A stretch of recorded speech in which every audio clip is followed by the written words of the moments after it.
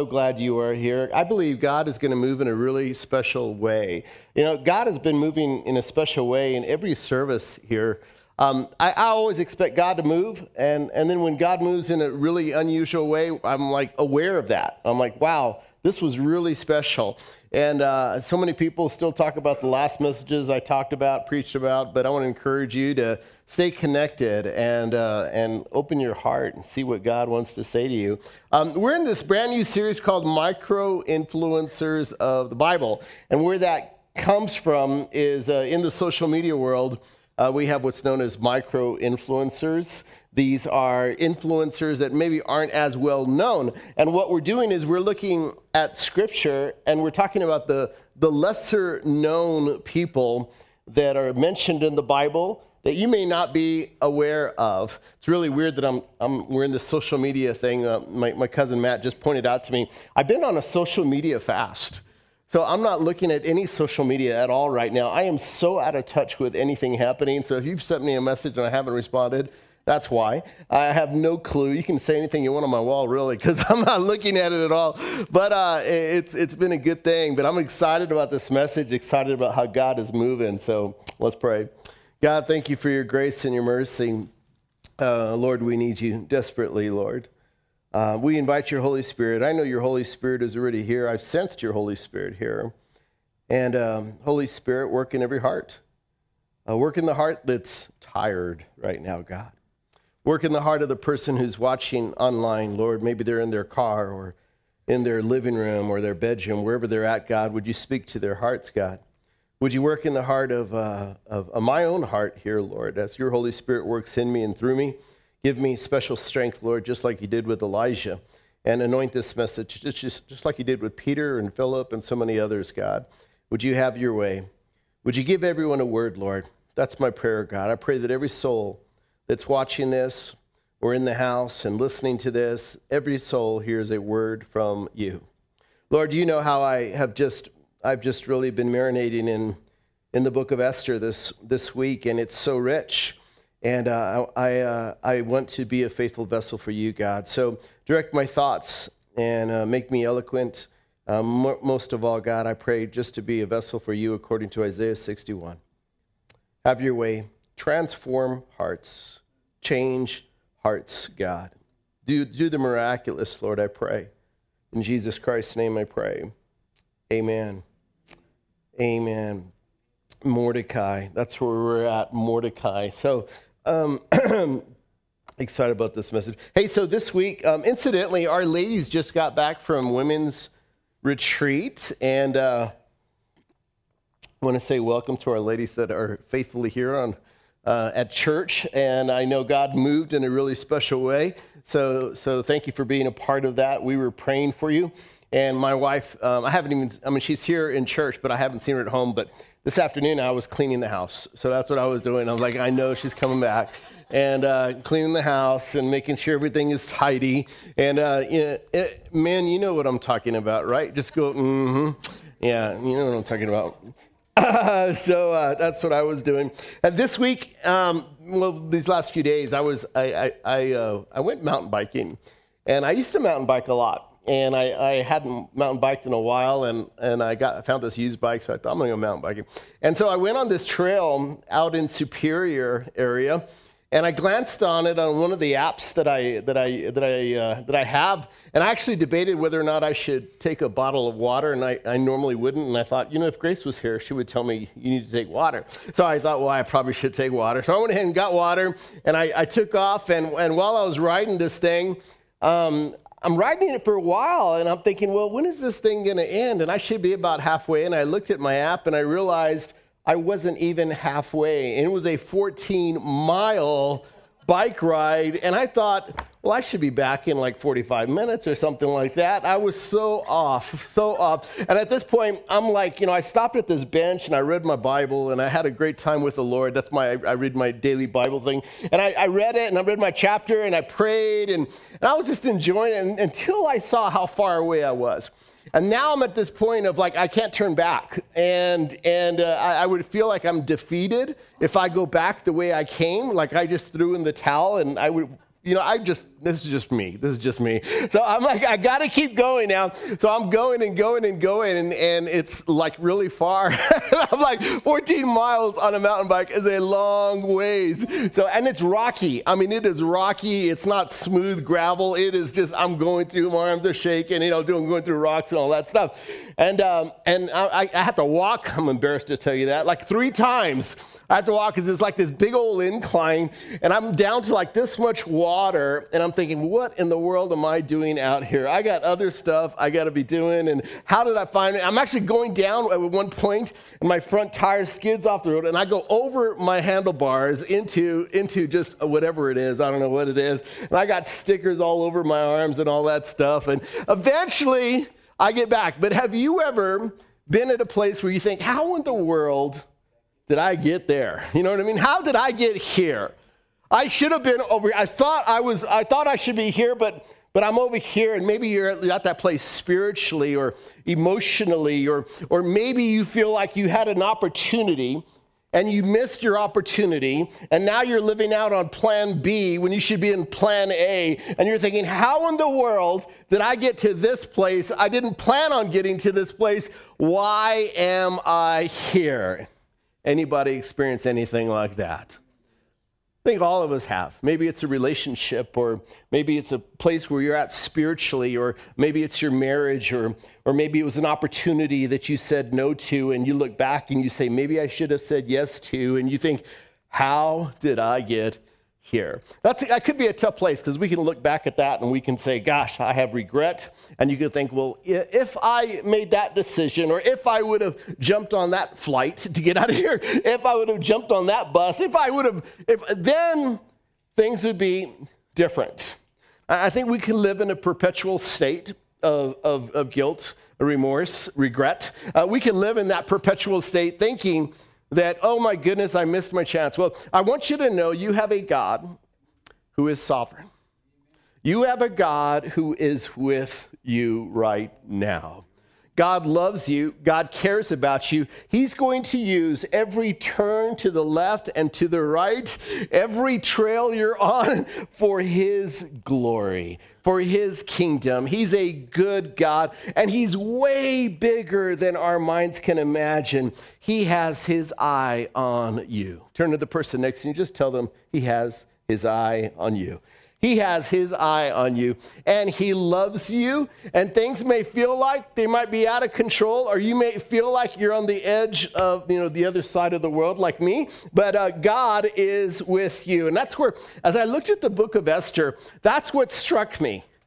It struck me how God was with this woman named Esther and with this guy named Mordecai. So we're going to look at that a little bit here. Here's some history before we jump into Esther. I've been doing that the whole day. I've been calling Esther Ephesians and all kinds of stuff. We're in Esther today. So here's the history behind it. So I want to give you a picture of the Babylonian exile a little bit. In 586 BC, the Jews were taken captive by King Nebuchadnezzar of Babylon. 586 BC. Say that with me. 586 BC. Jews are taken captive. This is Judah. Israel was taken captive by Assyria earlier, but now Judah's taken captive 586 BC. And when you look at the Israelites, you got to understand these are God's people. I mean, this is a picture of really our relationship with God. They are his children. And when you look at the life of the Israelites, it's full of ups and downs, just like you and I. It's full of ups and downs. And you see God with them. So God uses Babylon as his agent of judgment against Israel. And they're exiled because of their sins of idolatry and rebellion against him. So that's why God allows Babylon to come in and take Judah and what was the year? 586 BC. And they're living in Babylon, and it happened because of their sin. I think God does that still sometimes. It's a loving way. A father loves a child, he disciplines. And sometimes God lets you, go off the road a little bit, and he wants you to come to your senses. He wants you to turn to him. So he allows circumstances to become difficult because he wants you to turn to him. When we're desperate, we seek him, right? When we're desperate, we seek him. And that's what happens. So they go into exile, And in 537 BC, the Jews are allowed to go back to Jerusalem, back to Israel, and they were there for 70 years, 70, say 70 with me, 70 years in Babylon, and now they're going back to Jerusalem. This is like a good thing. They're like, we're going back home. We're going to do church like we used to back in the good old days. The systems of sacrifices and offerings are going to all come back, and we're going back for 70 years. You know, this is our punishment for our sin. And incidentally, it's about a 900-mile trip from Babylon to Jerusalem. 900 miles. So if you're walking it or trekking it, it's about 4 months to get there, okay? About 4 months. Now you have the book of Esther. The book of Esther is found right after the book of Nehemiah. And that's significant because there are 10 chapters in the book of Esther. 10 chapters. And it really covers a period of about 10 years, the book of Esther. And this one. Now what's interesting about this book is nowhere in this book do you ever find the name God. God is not mentioned in the book of Esther. Prayer is not mentioned in this book. In fact, the New Testament doesn't quote Esther at all in the New Testament. But what you do find in those 10 chapters in the book of Esther is you find God's fingerprints all over that beautiful book, all over it. The events cover about 10 years. We don't know who wrote the book. Some scholars believe it was Mordecai. Others believe it was Ezra. We just really don't know. So you have about 50,000 Jews going back to Jerusalem, and they go back in three different journeys or exoduses back to Jerusalem. They're going there. Now here's the interesting part. They spent 70 years in Babylon because of their sin. 70 years. And God moves in the heart of the king of Persia and says, okay, you can go ahead and go on back. What's crazy is there are some Jews, many Jews, that are living in Babylon, and you know what they're thinking? You know, guys, it's not too bad. It's not so hard living in Babylon. Let's not go back. Let's not go back. Let's just stay in Babylon. So you have approximately just under 50,000 Jews heading back. And they go back in droves, in 3 droves. But you have a large group of Jews that say, let's just stay here in Persia, pagan territory. We eat pretty good here. It's comfortable. I like my neighbors. Plan B is not so bad. I think I just want to camp there a little bit because I think we can get to this place where we almost give up. We give up on maybe that first dream or that whatever God's will. We think maybe it's not so bad, and we say we'll just live in plan B. So the book of Esther is the only book in the Bible that documents Jews living in Babylon after they were allowed to go back to Jerusalem. It's the only book that records these Jews living in Persia. And like God is moving over here and a wall is being built. And I mean, God, there's a lot of energy and momentum and exciting things happening over here. I don't know why this is where Jerusalem is at, but there's all this stuff. And over here in Babylon, you have all these Jews. But what's beautiful about it is you have God over here and you also have God over here. And God cares about both. God cares about the Israelites who are coming back, and God cares about the Israelites who said, I think I'll stay in Babylon. Do you realize you have a God who is patient with you? He loves you. His patience is greater than your patience. Aren't you glad about that? Aren't you glad he's full of unfailing love, and he doesn't get angry like us, like you, like me? So this whole thing, what's also interesting about this book of Esther, when you look at it, is sacrifices and offerings are not mentioned in the book of Esther.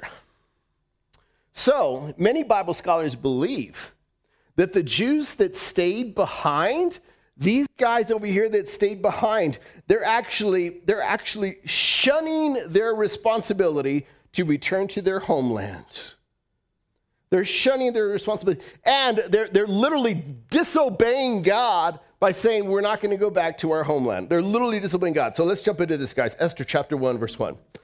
These events happened in the days of King Xerxes, who reigned over 127 provinces stretching from India to Ethiopia. So there's this king. Incidentally, this king is a bit of a mystery. He's not mentioned in any other books. He's hard to find in any secular historical books. We know he existed. What little bit we know was he had the summer place in Susa, which is kind of the capital of Persia. He was known for his drinking, lavish banquets, harsh temper, and his sexual appetite. That's what he was known for. I'm not even going to ask men if anybody could identify that. We'll just keep going. Chapter 1, he gives this big old banquet, like a huge banquet, and it's just a party. It's just a gigantic party. I mean, every day he's partying, and all these. That's what he likes to do. And he does this thing. At the last day of the party, he says, all right, bring out the queen. And, the Queen Vashti is her name. And she comes out, and apparently she was a beautiful queen. And he just wanted her to parade in front of everyone else. He just wanted everyone to admire her beauty. Well, Queen Vashti says, I have feelings. I don't know what she said, but anyway, she's like, I'm not going to do that. And she's like, no way. Well, so she resists the king, and the king says, okay, what should I do, guys? What should I do? He asks the advisors, what should I do? And the advisors say, look, if you don't, basically kick her out, depose her as queen, then you'll have women all over the country that are going to rebel against their husbands. So he said, that's a good idea. So she's done. Give me the crown. She is done. She's no longer the queen. And that's what happens. And then when you keep reading this book, it becomes like a TV, what is it? The bachelor party. It becomes like the bachelor party because he has all these women around him all of a sudden, and he's just like, I'm going to interview. It's really kind of a sad thing, but that's what happens. Verse 5 says this, at the time there was a Jewish man in the fortress of Susa whose name was Mordecai. Say Mordecai with me. There he is, son of Jair. He was the tribe of Benjamin and was a descendant of Kish Shemiel. His family had been among those who the King Jehoiakim of Judah had been exiled from Jerusalem to Babylon by King Nebuchadnezzar. This man had a very beautiful and lovely young cousin. So Mordecai has a cousin, Hadassah, who was also called Esther. So Mordecai and Esther, there's cousins somehow. They're cousins. When her father and mother died, Mordecai adopted her into his family and raised her as his own daughter. Isn't that beautiful? So you could like not have a kid, but you could love on a family member kid, a niece, and you can be a big influence in their life. You don't have to have a son or a daughter. You could be a surrogate, uncle or aunt. You could love on someone and make a difference in their life. Mordecai isn't fathered by choice. His wife is never mentioned at all.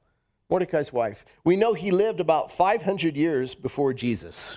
500 years before Jesus, and he's a type of Christ in some ways. Verse 10 says this, Esther, this is chapter 2, verse 10, Esther had not told anyone of her nationality and family background because Mordecai had directed her not to do so. So you should know, Esther wins the contest. Like she's the most beautiful one, and King Xerxes says, I like you. And he goes ahead and he picks her. Every day, Mordecai would take a walk near the courtyard of the harem to find out about Esther and what was happening to her. There's a real mark that someone cares for someone. You know someone cares for you when they call you, when they text you, when they ask you, how was your day? When they visit with you. Don't you know someone cares about you?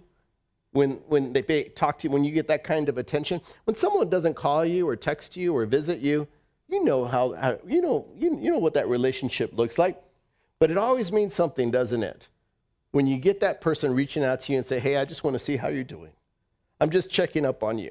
And that's what Mordecai did with Esther. Listen to this. I just wanted to let you know about these women. Verse 12, when he was picking out a woman, he says this, before each young woman was taken to the king's bed, she was given the prescribed 12 months of beauty treatment, 6 months with oil and myrrh, followed by 6 months in special perfumes and ointments. Wow. We'll just move on.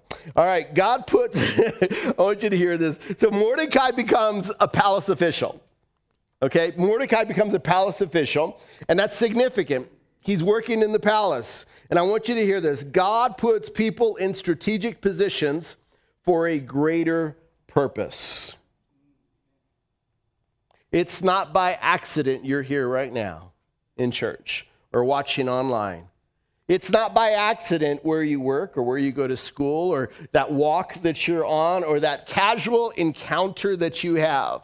Sometimes God has a greater purpose. And the question is, do you recognize your purpose? It may seem meaningless, but there's a great purpose behind this. Then you read something in Esther chapter 2, verse 21. It says, one day as Mordecai was on duty at the king's gate, two of the king's eunuchs, Bigthana and Teresh, who were guards at the door of the king's private quarters, became angry at King Xerxes and plotted to assassinate him. But Mordecai heard about the plot and gave the information to Queen Esther. There she is. So she's royalty now. She's a queen, but Mordecai and Esther still have a great love and respect for each other. And really, Mordecai's like her father in many ways. When an investigation was made and Mordecai's story was found to be true, the two men were impaled, ouch, on a sharpened pole. This was all recorded in the book of the history of King Xerxes' reign. So I want you to recognize something, because when you look at this story with Mordecai, you see God using circumstances and events and timing. Don't forget this story. Mordecai saves the king's life. It just so happens Mordecai overhears what's happening. He overhears this assassination attempt. It just so happened he was within distance where he could hear everything. And it just so happened his niece or his cousin, Esther, is the queen. And it just so happens he shares it, and they find it to be true, and he saves the king. There's another character in this whole story. His name is Haman, Esther chapter 3. Sometime later, King Xerxes promoted Haman, son of Hammedatha, the Agagite, over all the other nobles, making him the most powerful official in the empire. All the king's officials would bow down before Haman to show him respect whenever he passed by, for so the king had commanded. But Mordecai refused to bow down or show him respect. Now, here's another example. You don't really see what's happening here, but you could assume Mordecai, he's been in church. You know what I'm talking about? Like some of you, you've been in church. Now, you might be watching online, you've been in church. So there are certain things that you just know. And Mordecai, somewhere in his Jewish training, he's learned, you know what? You only bow down to the God of Abraham, Isaac, and Jacob. And when you bow down, I want you to hear this. What you don't bow down to is just as important as what you bow down to. What you don't bow down to is just as important as what you bow down to. Mordecai saw this guy, Haman, and said, I'm not going to bow down to this guy. I think we have to be careful, because we can bow down. We could bow down to the wrong things or the wrong people. God wants us to bow down to him only. He alone is God. Jesus alone is God. He alone deserves our worship and our praise. And we could bow down to all kinds of stuff. We could bow down to money. We could bow down to lust. We could bow down to sex. We could bow down to success or a company, a business, whatever it is. You can bow down to a boyfriend or a girlfriend or whatever, and you can actually put them, that's essentially what you're doing, is you're putting them above your relationship with God. Don't do that. What you don't bow down to is just as important as what you bow down to. Mordecai lives in Babylon. He's a Jew. Haman becomes incredibly angry because Mordecai will not bow down to him. It's a message for us, church. Romans chapter 12 says this: Therefore, I urge you, brothers and sisters, in view of God's mercy, to offer your bodies as a living sacrifice, holy and pleasing to God. This is your true and proper worship. Do not conform to the pattern of this world, but be transformed by the renewing of your mind. Then you will be able to test and approve what God's will is, his good, pleasing, and perfect will. So many of us want to know what God's will for our life, but we refuse to become living sacrifices to God. We refuse to totally surrender to God. But when you surrender to God, your life looks different. Verse chapter 4 tells us a little about how Mordecai, he hears about this horrible thing that happened, and he hears about Haman and how Haman is just angry. Haman does a crazy thing. Haman says, you know what, because Mordecai, he finds out he's a Jew. He then says, okay, we're going to kill all the Jews in all the land of Persia. We're going to kill every single Jew. And they actually set a date. And they say, let's have it done. Let's do it in 1 year, approximately 1 year. So Mordecai hears about this horrible plot to kill the Jews. I can't help but to wonder, he might feel a little partially responsible because he didn't want to bow down to Haman. So he hears about this, and this is how he responds. When Mordecai learned about all that had been done, he tore his clothes, put on burlap and ashes, and went out into the city crying with a loud and bitter wail. Cries. What's interesting and when he cries out to God is you don't hear like God answer him. You don't see that in this chapter at all. But you can be sure God hears your prayers. You could be sure God hears your prayers. Just last week, we had one of our college students actually visiting us. She was on her college break, and I've known this young woman for a very, very long time. And she shared, she lives up in Fort Collins. She's going to school up there.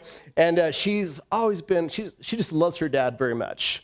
Loves her dad very much. And she prays for her dad to go to church. She wants her dad to know Jesus Christ at a life-changing level. That's what she wants. And so she prays and prays and prays. So she was meeting with one of the pastors at the church that she goes to up in Fort Collins. And she was telling this woman pastor about her desire to see her dad come to know church and Jesus and just experience the love of God. So they prayed together. And her dad happens to be working in Fort Collins, and he does construction. That's what he does. He does construction. So he happened to be up there working, and she lives up there. So he called her up and said, hey, do you want to bring me lunch? And she said, sure, Dad, I'll go ahead and bring you lunch. He said, okay, I'm at such and such job site or whatever, go ahead and bring me lunch. So she gets lunch. She heads on over there, and as she's driving over there to the job site, she's recognizing what this place looks like, and that she shows up and she realizes her dad is working at the church that she attends. Yeah, you missed it. Her dad is working at the church that she attends. Do you see how beautiful God is? God can do anything he wants. She shows up and she says, Dad, do you realize where you're at? This is my church. And he said, oh, yeah, I know that. And for her, it was a reminder that God hears our prayers. Sometimes you pray and you're like, I don't see anything happening, and you worry and you stress and you're anxious and you think, well, nothing must be happening. But God hears your prayers and he knows the desires of your heart. God's working even when you don't see him working. You could be confident of that. Mordecai says this prayer, really, I mean, that's what it is. He doesn't use the word prayer, but he's fasting in burlap, and he's just really, really humbling himself. But nothing's happening. And when you see this, verse 10, eventually what happens, he goes to the queen, who is, his cousin there. Then Esther, he tells Esther about the problem and explains the situation to her. And here's what it says.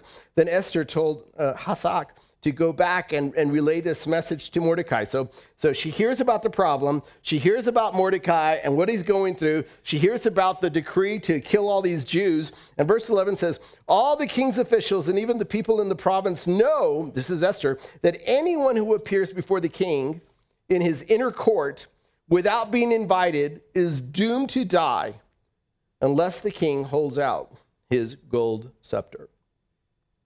And the king has not called for me to come to him for 30 days. So Hathach gave Esther's message to Mordecai. So look at Esther's first response.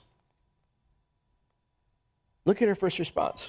Mordecai shows up and says, Esther, this is what's happened. This is the problem. People are going to die in a year. Every Jew, all your cousins and we're all going to die. And Esther's response is, you know what? Not just anybody can go. There has to be a special invite to go. And you have to be called by the king to show up. She doesn't say, I'll take care of this. She doesn't say, I'll fix this. She doesn't say, I'll go ahead and go. She doesn't say that. Right now, all she's thinking about is her own welfare. And I look at this attitude, and I want to just camp out here just for a little bit, because I think we can all be guilty of this same attitude.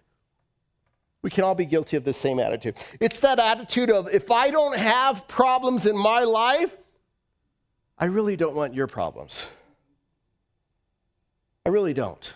If I don't have needs in my life right now, I really don't care a whole lot about your needs, if I'm honest with you.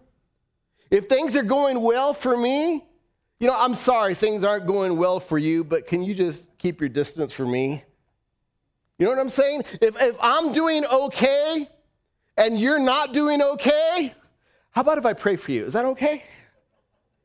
I don't want to get into your life. I don't want to get dirty. I don't want you to disrupt my life. I'm comfortable. Don't ask me to do anything. What's the minimum I can do to show you that I care for you, that God would be pleased, that wouldn't be inconvenient for me? That's what I want to do. You know what I'm talking about? You know what I'm talking about? Don't disrupt my life. Truthfully, I only care about myself. She's living in the palace. Things are going well. I'm really sad all this has happened, Mordecai, but you need to work on another option. Don't come over here to me. Move along, move along. And look at Mordecai's response. Mordecai centered this reply to Esther. Don't think for a moment that because you're in the palace, you will escape when all other Jews are killed. Sometimes we need someone to speak truth into our life. You know what I'm saying? That's hard for some of us. If you don't feel like you need to grow anymore, that's really hard for you. If you don't have a teachable spirit, that's really hard for you. If you're not humble, that's really hard for you. If you're full of stubbornness and pride, that's really hard for you. But sometimes we need someone to look at us in the eyes and speak the truth. And the question is, what will you do with that? When someone speaks truth to you and talks about your attitude, your character, your countenance, your tone of voice, your lack of kindness, what do you do with that? What do you do with that? Esther hears that from Mordecai, and something happens here. And then he says this famous verse. This is like the most famous verse in the entire book of Esther. And here it is. Here's what Mordecai says. If you keep quiet at a time like this, deliverance and relief for the Jews will arise from some other place, but you and your relatives will die. Who knows if perhaps you were made queen for just such a time as this? Isn't that good? He just planted this thought that said, you know what? Maybe this wasn't all about you. Maybe the universe doesn't, go around you. Maybe you're in this position because God knew one day you would be instrumental. It just happened to be that she was the queen at this time, and King Xerxes just loves her. And Mordecai is saying, look, sweetheart, my niece, you have to understand something here. This is not happening by accident, and you're not in this position by accident. Stop being self-centered. Stop being self-centered. And there's something that happens here, guys. And there's a problem, a challenge. Verse 14, the first thing he says, if you keep quiet at a time like this. Did you catch that? If you keep quiet at a time like this. See, there's times that you need to speak up. It requires courage to say the right thing. Now, I'm not talking about speaking up so that you could argue. That's easy. That's just pride. That's arrogance. I'm talking about speaking up so that you can help that other person grow in Christ Jesus. That's a different type of speak up. Speaking up to help that person become more godly, more righteous, to live an honoring life before God. Not speaking up to argue. That's a whole different thing. That's T-ball. I'm not talking about that. I'm talking about speaking up to help someone be a better person. Speaking up. Silence. Sometimes people view themselves and say, oh, I speak up, but you're silent when you should be speaking up. And you're speaking up when you should be silent. That's good. I should say that again. Oh, that was good. Sometimes you speak up when you should be silent. And you should be silent. Did I say that right? I didn't say that right. See, I just came. There was a moment right here. It just came. Sometimes you should speak up when you're silent, but you're silent when you should be speaking up. Praise Jesus. The Lord uses me. Thank you very much. Have you ever met someone who sees themselves as someone of great courage that speaks up, and they view themselves that way, but in all the key moments when they should be speaking up, they're silent. And then you're like, I thought you had my back. And you're like, oh, yeah, I agree with you. I agree. Well, why didn't you agree with me out loud? Why didn't you speak up? Why didn't you say something? I needed you then. Why didn't you speak up? If you keep quiet at a time like this. See, we could become in love with our comfort. You know what I'm saying? We can fall in love. We can worship comfort and even protect our comfort, our lifestyle. A season of comfort can make you insensitive to the needs of others. You hear that? When things are going well, praise the Lord. But you know there's different seasons in life. The early church, what they would do is when someone was doing great, they would help out those who were not doing great. And then when they go through different seasons and then they're doing better, they turn back and say, okay, I'm going to help you out. When you're full of joy and life is great, praise the Lord and reach out to a brother or sister that's down and help them out. Don't become self-centered. You see these moments, and I believe all of us have moments in life. Moments that matter to God. Moments that impact others, not just ourselves. Moments that matter in heaven. Moments that put our life or someone else's life in a new trajectory. Do you know what those moments look like? Have you ever had any of those moments? Turn to someone and tell them, don't miss your moment. Can you do that? Type it out online, don't miss your moment. You know what moments I'm talking about? It's that moment where you have a chance to pour into someone. You have a chance to encourage someone. You have a chance to lift someone up. And you miss it. You let it pass by. You know what I'm talking about? I get to serve God. Oh, I'm there, baby. I am there. I get to help someone out. I get to love on a child. I get to love on another woman or a man or whatever. I get to love and pour myself into someone.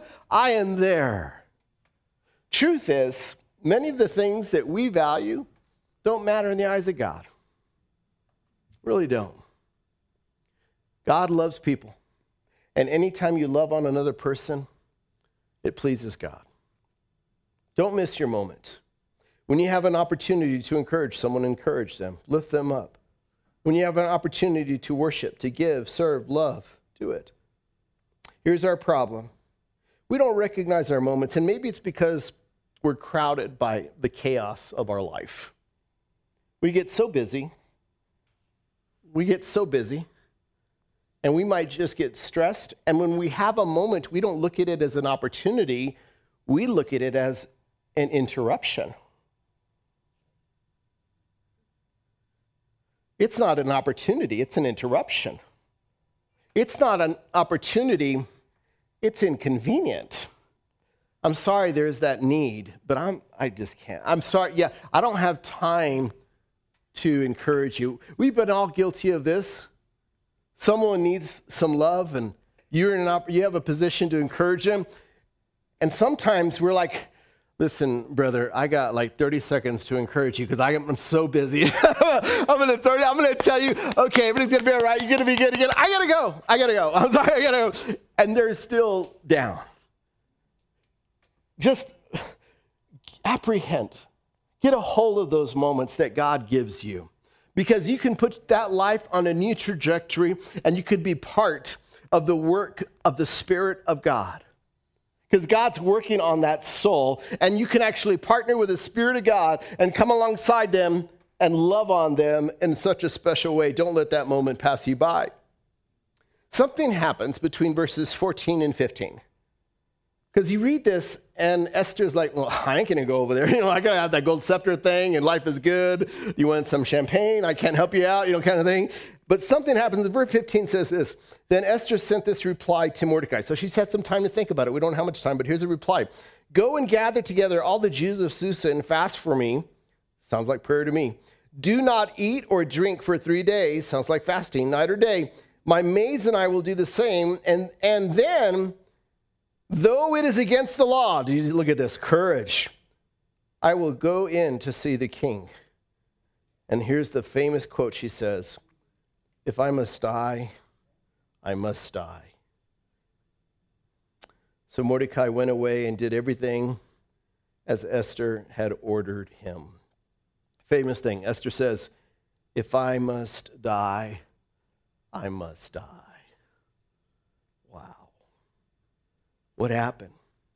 How did Esther go from I won't say anything to I must speak up? How did she go from I can't do anything to I'm willing to lose everything?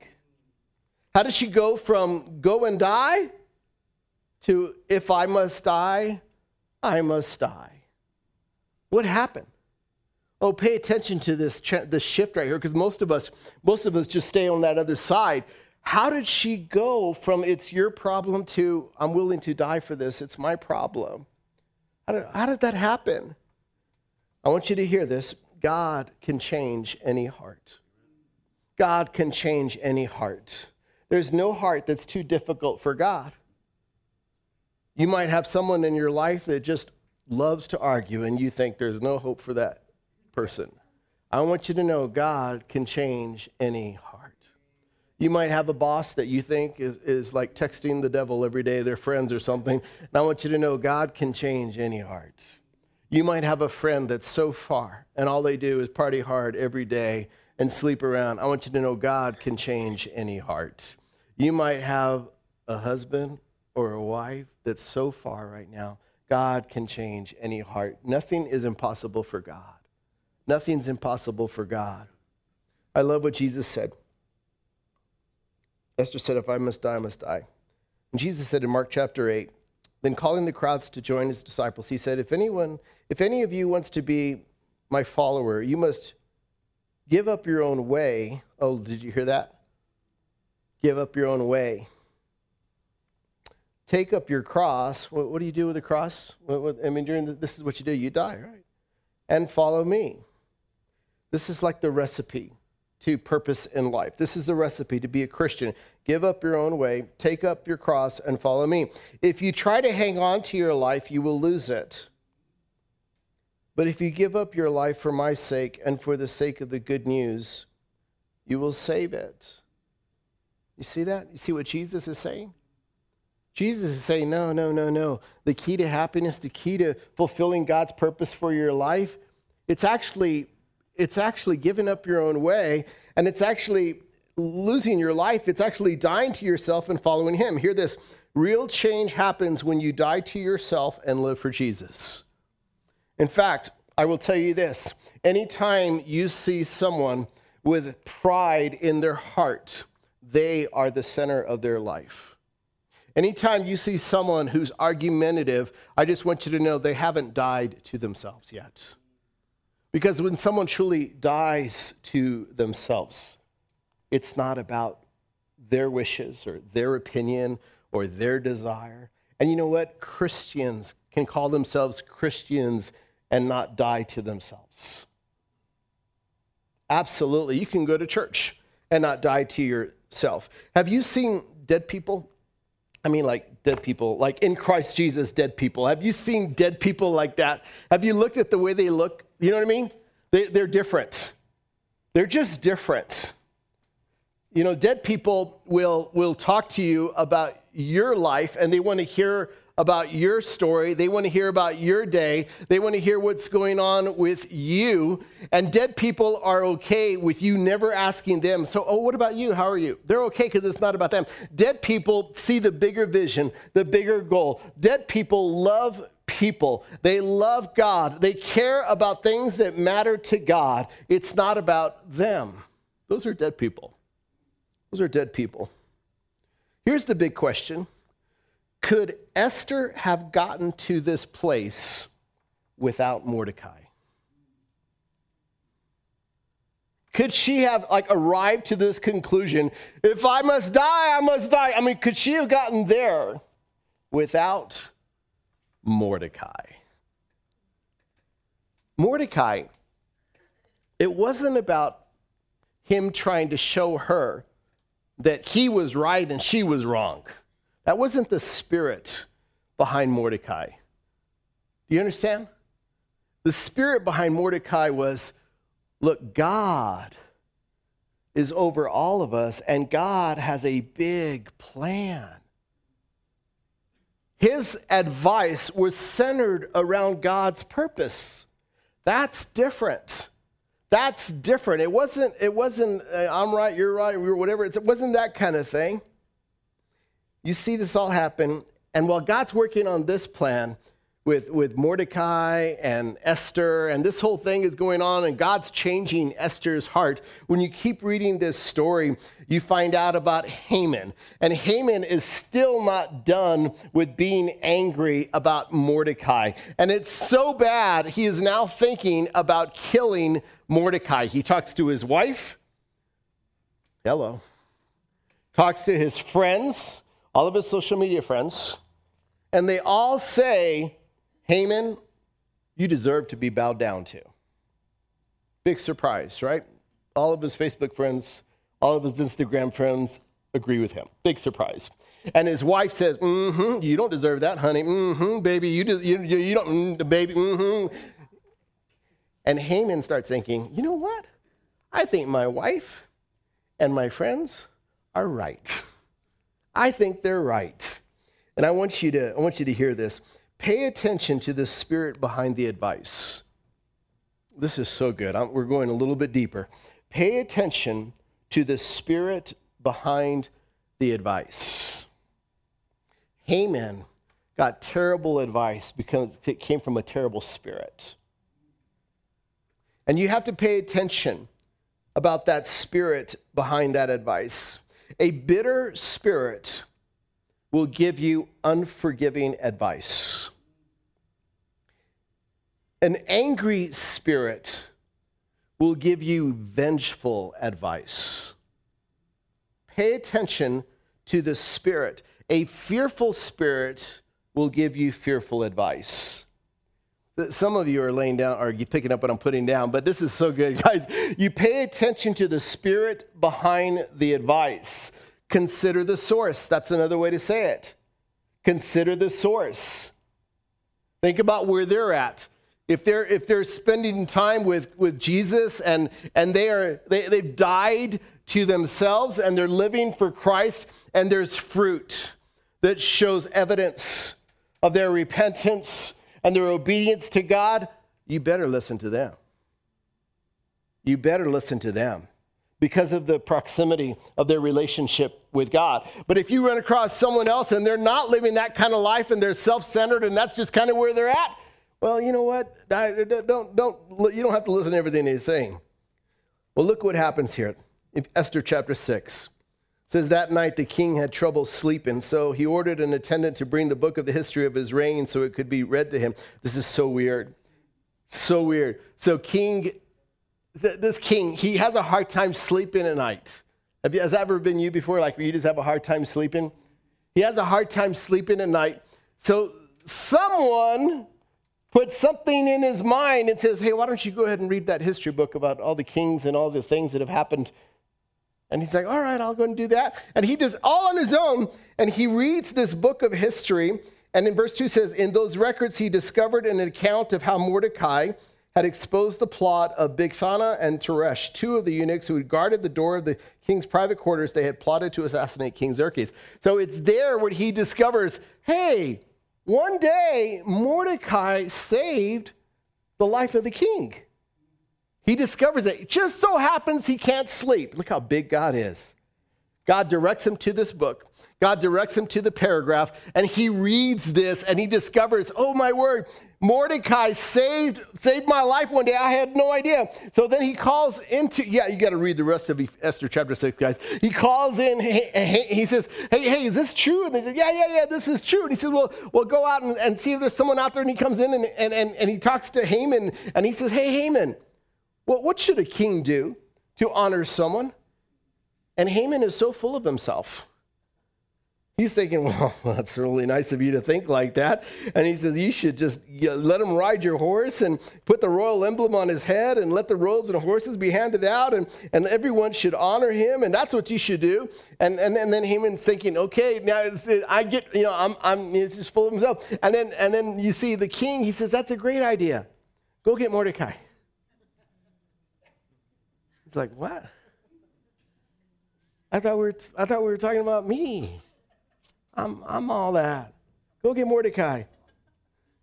So the king follows Haman's advice on how to honor someone. And that advice is given to Mordecai. He's the one who's honored. And you see God work. And in Esther chapter 7, the plot is revealed. Verse 6, Esther replies, the wicked Haman is our adversary, and our enemy Haman grew pale with fright before the king and queen. All of a sudden, remember his wife and his friends said, hey, you should put this giant pole there and kill, Mordecai, because that's what he deserves. So he follows that advice, and then the king finds out everything. The king finds out what Haman's plot was to kill the Jews. He finds out what he's doing to Mordecai. He finds out that Haman has not been faithful. And he says, you know what? That big old pole that Haman built to kill Mordecai, kill Haman on that. And that's how Haman loses his life. By his own hands, his own friends that set this thing up. And when you keep reading, guess who later on becomes, the end of the story, who becomes the prime minister of this entire region? It's Mordecai. He becomes it. When you see this story, you see Mordecai. Could Esther have been Esther without Mordecai? Would she have been written in the books? Who are you? Are you a Mordecai or an Esther or a Haman? Have you had a Haman in your life? You know what Hamans do? They talk about you behind your back. They want to see ruining come to your life. They want to see harm come to your life. They want to see that. But we have a God who hears everything behind closed doors. Right? We have a God who sees everything and hears everything. I don't know where you're at, but I just want you to know you can turn to God right now with all of your heart. Some of you need to die to yourself. You will not experience true transformation until you die to yourself. Completely surrender yourself to him. I want to give you an opportunity to do that. Let's pray. God, thank you for your grace and your mercy. Lord, thank you for Mordecai. And if you're ready to do this, would you just say this? Say, Jesus, I first want to ask you to be my Lord and Savior. Right now, I choose to become a Christian. Forgive me for my sins. Others of you might need to say this. God, help me to speak when I need to speak. And help me to be quiet when I need to be quiet. Help me, Lord. God, would you just continue to have your way here, Lord? Move here in a powerful way. May we be more like Mordecai's. May we stop and love on someone. May we not miss our moments. And may you, Jesus, be glorified in us and through us. It's in your name we pray. Amen. Well, church, we have a communion that we're doing here. And communion is such a special time. This is a practice that has been going on for 2,000 years in the church, the early church. Since the time when when Christians come together and they go to this table and they take bread and they take juice, which represents the body of Christ and the blood of Christ. And every time a Christian does this, we are confessing that Jesus is Lord. We are confessing that Jesus is Lord. So really, when you go to the table of communion, it's an act of declaration. It's an act of confession. It's also an act of repentance. If you need to get right with God first. We actually have altars here, and you can humble yourself wherever you're at, whether you're watching online. But get right with God first, and then take communion. So it's also this belief. It's this belief that we believe Jesus Christ, he was buried, and he was buried for 3 days. He died on the cross for our sins, and he rose after 3 days, and we believe he will return again one day. And this is our hope. And we don't know when, but we live every day with our lamps burning. We live with our lamps burning, knowing that we are just passing through. And we are citizens of heaven. So when we take communion, we acknowledge Jesus Christ as Lord. We acknowledge that he is our God. And we acknowledge he died for our sins. And we acknowledge that one day he's going to come back again. And we live like that, with that expectation. So that's what communion is. If you're not right with God, if you're not a Christian, I'm so glad you're at church. I'm so glad you're watching online. But please do not take communion. Don't do that. You'll bring judgment on yourself, is what Paul says to the church of Corinth. Don't do that. But right where you're watching online, you can also take communion. You can find bread or juice, even water, and you can go through that act as well, right where you're at home or wherever you're at. Well, thank you, Jesus. Thank you for your body. Thank you for your blood that was shed for us on that cross. Thank you for the forgiveness of our sins. Thank you for going to the grave and conquering hell, conquering the devil. Thank you for rising from the grave. Thank you for the victory that we have. Thank you for sending your Holy Spirit to us. And we look forward to your return. It's in the name of Jesus we pray. Amen.